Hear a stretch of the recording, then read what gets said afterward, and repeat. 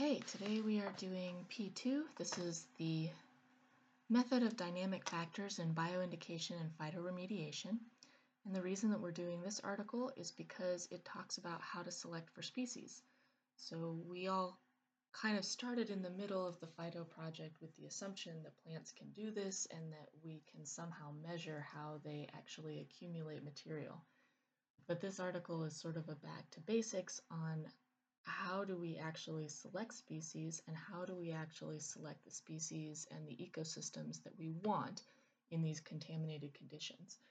Because it's not necessarily just if the species can take up the metals or the salt or whatever we're interested in, but if they can survive in the long term and if they can build self-healing, sustainable forest communities in this case. So we're going to talk about the Scots pine as our case study today, but again, the value of this article is not just that Scots pine is a metal accumulator, that's good to know, but also how do we measure metal accumulators, how do we select species, and then how do we select communities to encourage resilience and overall uptake, not necessarily just maximizing our bioaccumulation factors. So let's begin. The method of dynamic factors in bioindication and phytoremediation. This is from our Phytoremediation Volume 1. How can we tell if a plant is good for phyto applications? What do we test? How do we look at its soil and contaminant interactions? And this is complicated, right? Plants have specific positions, environmental composition, and special diversity even within species that can cause different individuals to behave differently under different conditions of light, soil, water, nutrients, population density, etc. And these differences can be broadly categorized as internal or physiological, external as ecological factors, and then further differentiated as biotic or abiotic conditions. The chemical and the geochemical characteristics of soils, for example, may be a combination of all of these factors and may change within just a few meters of a prospective plant. So the biochemical differences in species can also be widely varied. So the biochemistry here refers to how plants take in light, produce cellulose, power themselves, how they interact with fungal and microbial species. So there's a number of biochemical indicators here. So what is a usable hyperaccumulation genetic adaptation for one plant could be a metabolic weakness in another, or it could even weaken that same plant for a different contaminant. So even the same adaptation can impact one metabolic process positively and another negatively, thus affecting the overall fitness of the plant significantly. And we'll see that with the Scots pine here. So as we can see, this is a hideously complex and interrelated question that's highly dependent on a number of conditions, only a few of which we as scientists or engineers can control. So even the separate organs of the individual plant can respond to different contaminants in different ways and can impact the overall health in a series of complex interactive webs that may or may not serve our goals in cleanup. So we need to find a way to break down how the plant interacts with metals, in this case, across a wide variety of conditions, right? Sometimes the plant can translocate, which means that the material goes into vegetative organs, but we can't use that because when vegetative organs fall to the ground and decompose, all that metal goes right back into the soil. For example, we may have a biophilicity, right? So here we're seeing that the ectomycorrhizal symbiosis within the root structures facilitates a root to shoot transfer. So that means that they're highly amenable to taking up those nutrients, including metals, and that's a biophilicity, and we can compare that around the globe, but that also doesn't say how well it stays there, and it doesn't say how well the remediation is going to work. Again, translocation isn't remediation. So we've got some problems here, right? So we need to break down all those relationships in a way that makes sense. So today we'll be looking at the Scots pine, this is Pinus sylvestris L, as a case study, not just in metal hyperaccumulation and growth, but as a way to understand how to look for those useful bioindicators and how to test for overall metal remediation using a quantifiable and repeatable method applicable to most test conditions and species, right? So we're not just looking at Scots pine as a way to remediate metals, but we're looking to find a way to even understand what we should look for. And Scots pine is a great way to do that. So let's start kind of at the beginning. Trees are the darling of phytoremediation specialists because of their large biomass, genetic variation, ease of forestry management, biomass conversion into energy using anaerobic digestion, and we'll go into that a little bit in our water treatment series. But this is a common and relatively inexpensive method that can also be used to produce biogas, which is very profitable. Well, which is profitable. Very is a harsh qualifier there. But people like them, so there's a positive societal response towards planting trees, and it provides resilience for landscapes in the face of wind and water erosion. So we like trees. So if we can make a remediation plot pretty, healthy, and cheap, we can maximize the effective return on investment from the remediation activities into a social and economic payoff in a couple different sectors, financially speaking, which will ultimately make phytoremediation more acceptable, more common for use, as opposed to the current practice where managers seem to view it with quite a bit of suspicious and recalcitrant acceptance. So imagine if instead of having a Superfund site, you could make a park, right? That's what we're trying to do. We're trying to make land that is formerly unusable and toxic. We want to make it something that is usable for either societal or industrial purposes, so that we can benefit financially in multiple sectors. So it's not just a piece of land that has to be treated and left alone. It's a usable piece of land that can be incorporated into the landscape safely, effectively, and profitably, right? That's the real goal. But the point of phytoremediation, and the point of what we're going to talk about today, is remediation, right? We want our plants to take up specific chemicals of interest, sequester them in their organs, and then let us come and harvest them out in some way without negatively impacting animals or people. So we got to think about making sure animals and people don't eat the fruits, right? That animals don't eat the bark, things like that. And there are several ways that plants do this remediation. We have bioaccumulation, biophilicity, phytoremediation, and translocation. And for the purposes of this article, we'll collectively identify these things as the dynamic factors, right? So this is the dynamic remediation factor is our goal, and it is made up of these multiple factors. We can also use trees in another rather unique way. So trees, as most of us know, provide a little timeline of growth in their rings. They can be used as dendrochronological and dendroindicational methods for all kinds of useful information, such as fire season, year in length, drought year in length, anthropogenic effects on forests, including carbon transfer, and, for us, they describe the selective uptake of contaminants of interest, so we can measure the concentration of metals from the tree rings. And this is a fantastic way to quantify uptake better than other species, as well as trigger indications, right? This is how we can find if the trees are taking up metals. So let's talk about metals. Metals are a problem. Anything from construction to federal DoD sites to industrial buildings, it doesn't matter. Anything that we build or construct will essentially have a metal impact on the soil. Metals are deposited by pretty much everything. Every time we build a power line, run a train, build a building, a small proportion of the metals in that capital project end up going to the soil. That includes oil changes, right? Every time we do an oil change and you drop a little on the concrete, well, there are metals in there. So every time it rains or the wind blows hard, a little bit of that goes into the soil or a nearby water body, and then they just sit there. So for some government facilities like ranges, those metals are highly concentrated little packets of leaking toxins that just get worse and worse every year.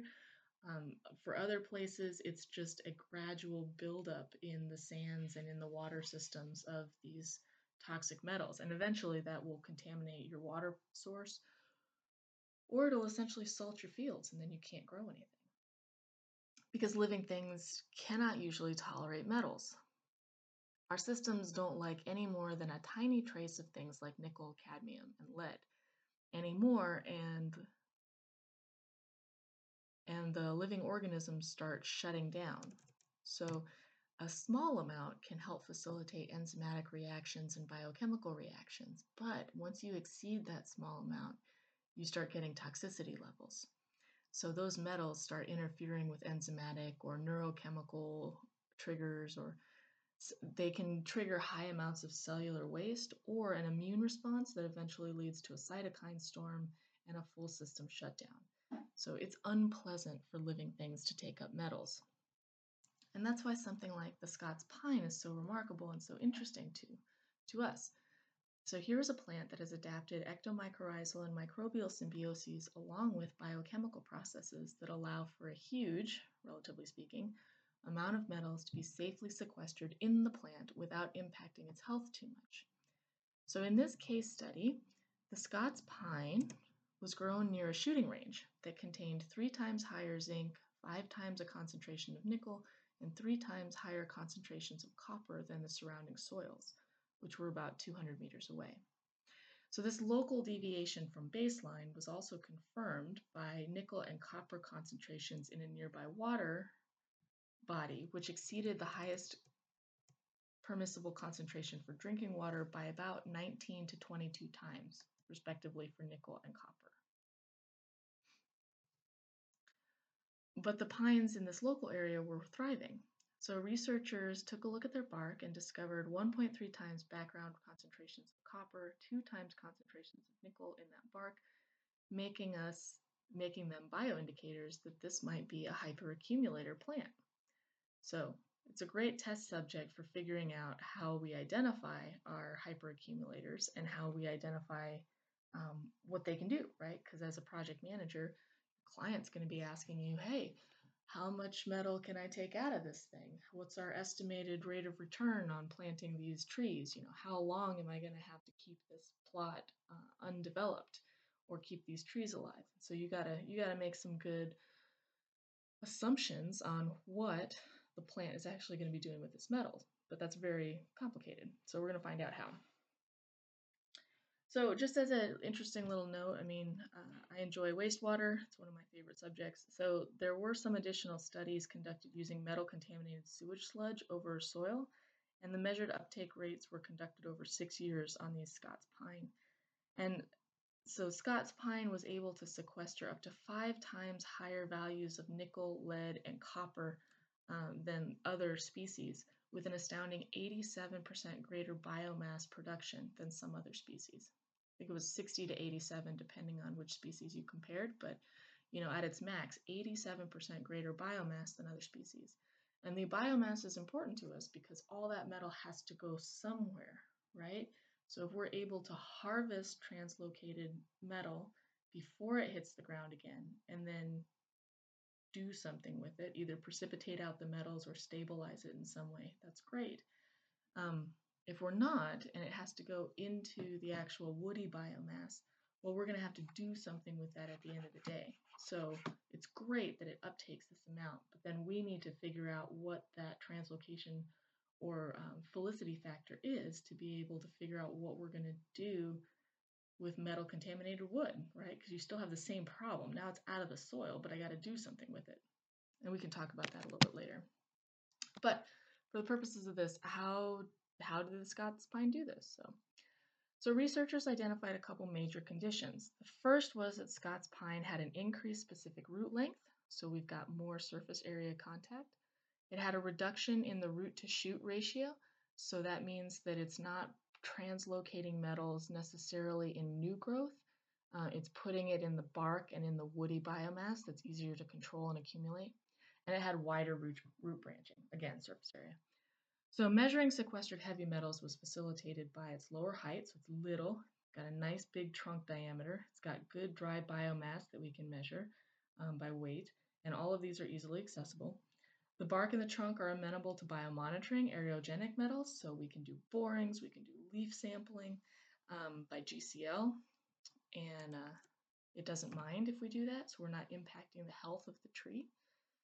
And it has the ability to make symbiotic fungal relationships that can increase resilience, nutrient transfer, and even water transfer, making it a hardy and protected root system. So this symbiosis may explain why Scots pines seem to suffer less from an H. annosum infection, which is a dangerous root rot pathogen that likes to eat conifers and is very prevalent in the region. So there seems to be some evidence that the greater uptake of nickel and chromium in the test plot may have been a further defense against this fungal pathogen, that the pine itself was preferentially selecting metals to imbue into its wood to prevent the fungus from being able to get into the wood and destroy the lignin.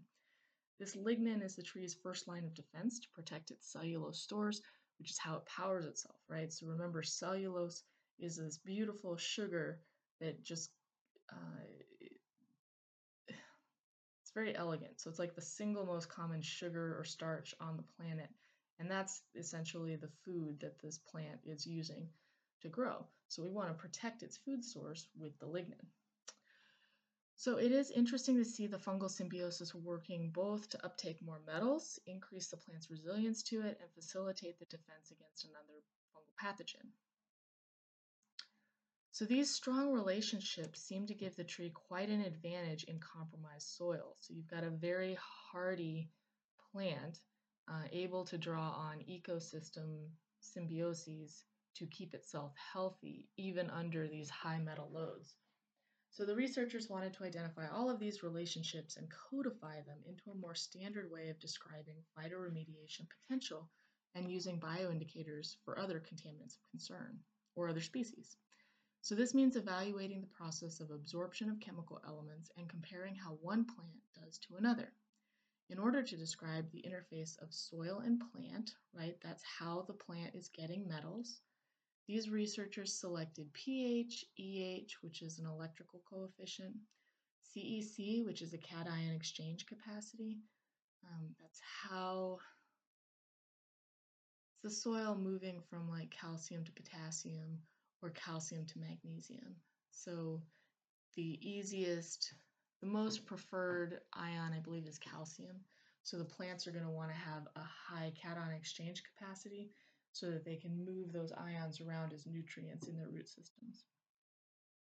The content of clay particles and organic material in soil, concentration of iron, manganese, aluminum oxides, and hydroxides, the diversity and population of microorganisms, and what forms of the metals are being mobilized in various plant bits, right? Because what chromium in one form may not be metabolizable at all, but chromium in another form might be useful. They can complex it with the silica or they can do something with it.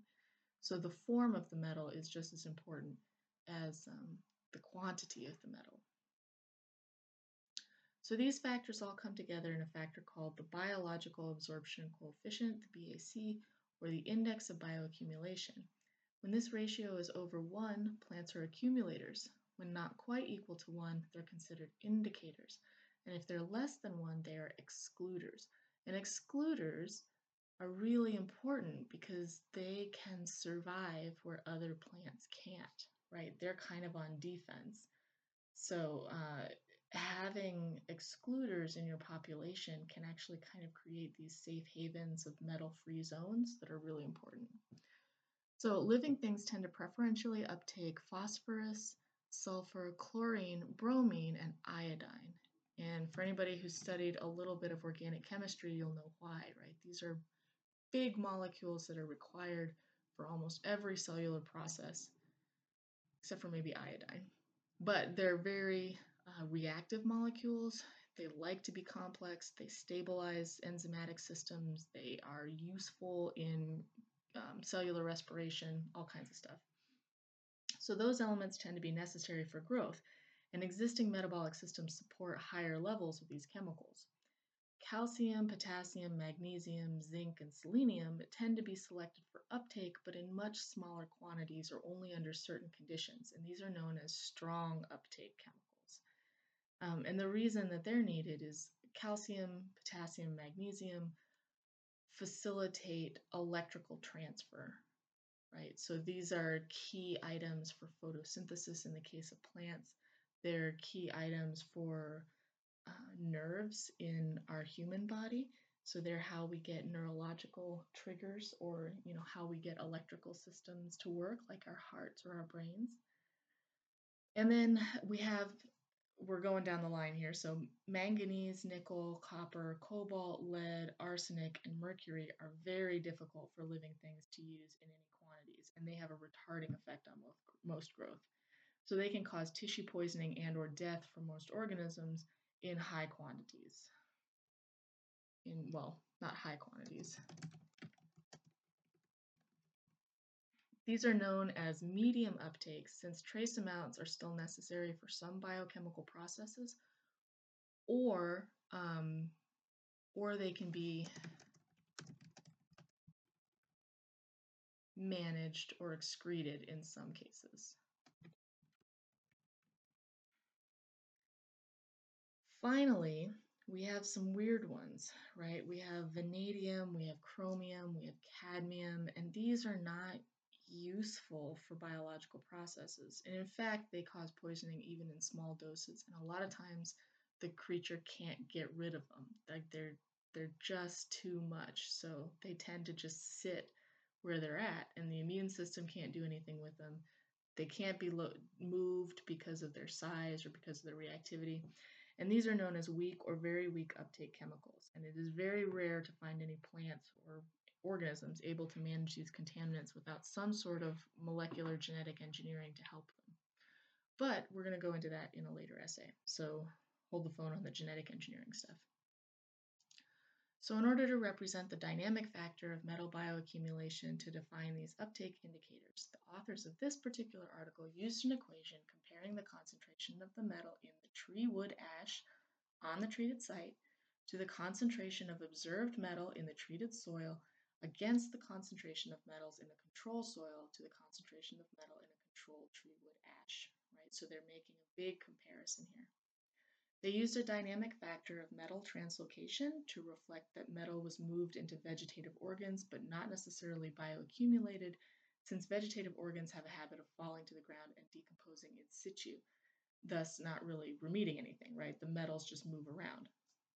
This is important in calculating the overall remediation value since translocated metals cannot be used to adjust the total value of metals removed from the soil and will bring down the overall dynamic factor of remediation depending on the timeline, right? So if you're able to harvest once per year, you're going to have to put a translocation value in that to account for the stuff that you're not getting in that harvest.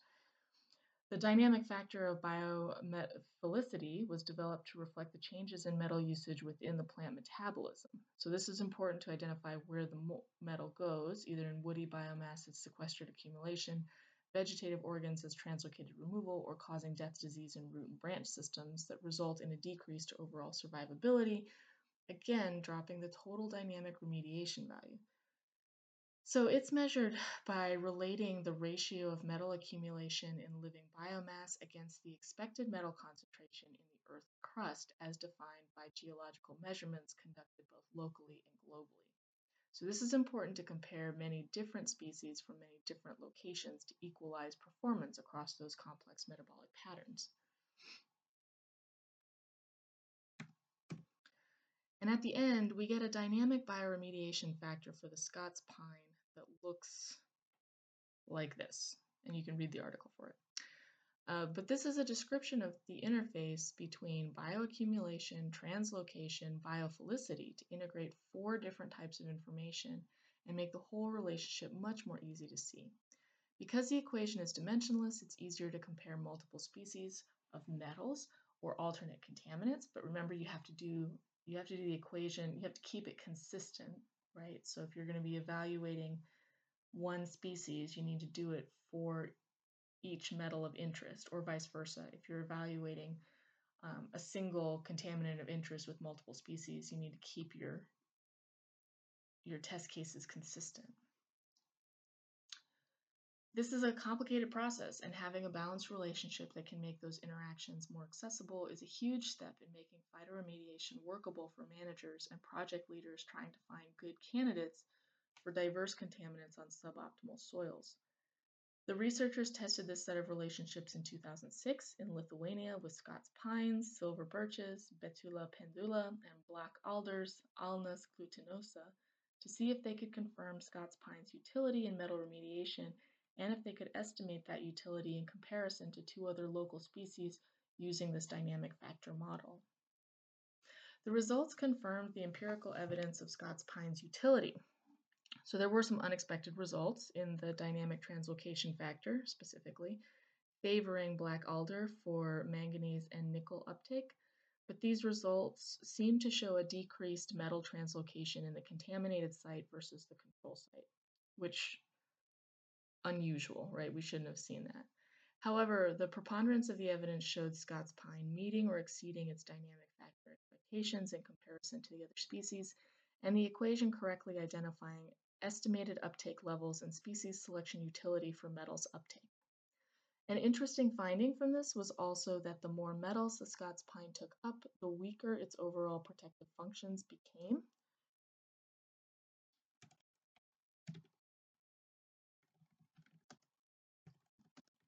Even though that wasn't necessarily reflected in the remediation factor value. At the end of the experiment, the Scots pine showed a reduced photosynthesis intensity, decreased immunity to air contaminants, and lower health when compared to the silver birch and black alder. So although the tree was able to uptake the metals of interest in high concentrations, 5 times the control uptake, with an average of 0.07 to 0.15% metal elimination per year, there were consequences to the tree's health and fitness. And this should be factored into any pilot study attempting to define dynamic factors for species selection. So it may be that a lower remediation factor distributed among more species to promote ecosystem resilience would be a more effective strategy, not just monoculture selection for maximum uptake. Thinking of a long-term sustainable and healthy forest would be a wiser criteria than just maximizing the dynamic factor values, in my opinion.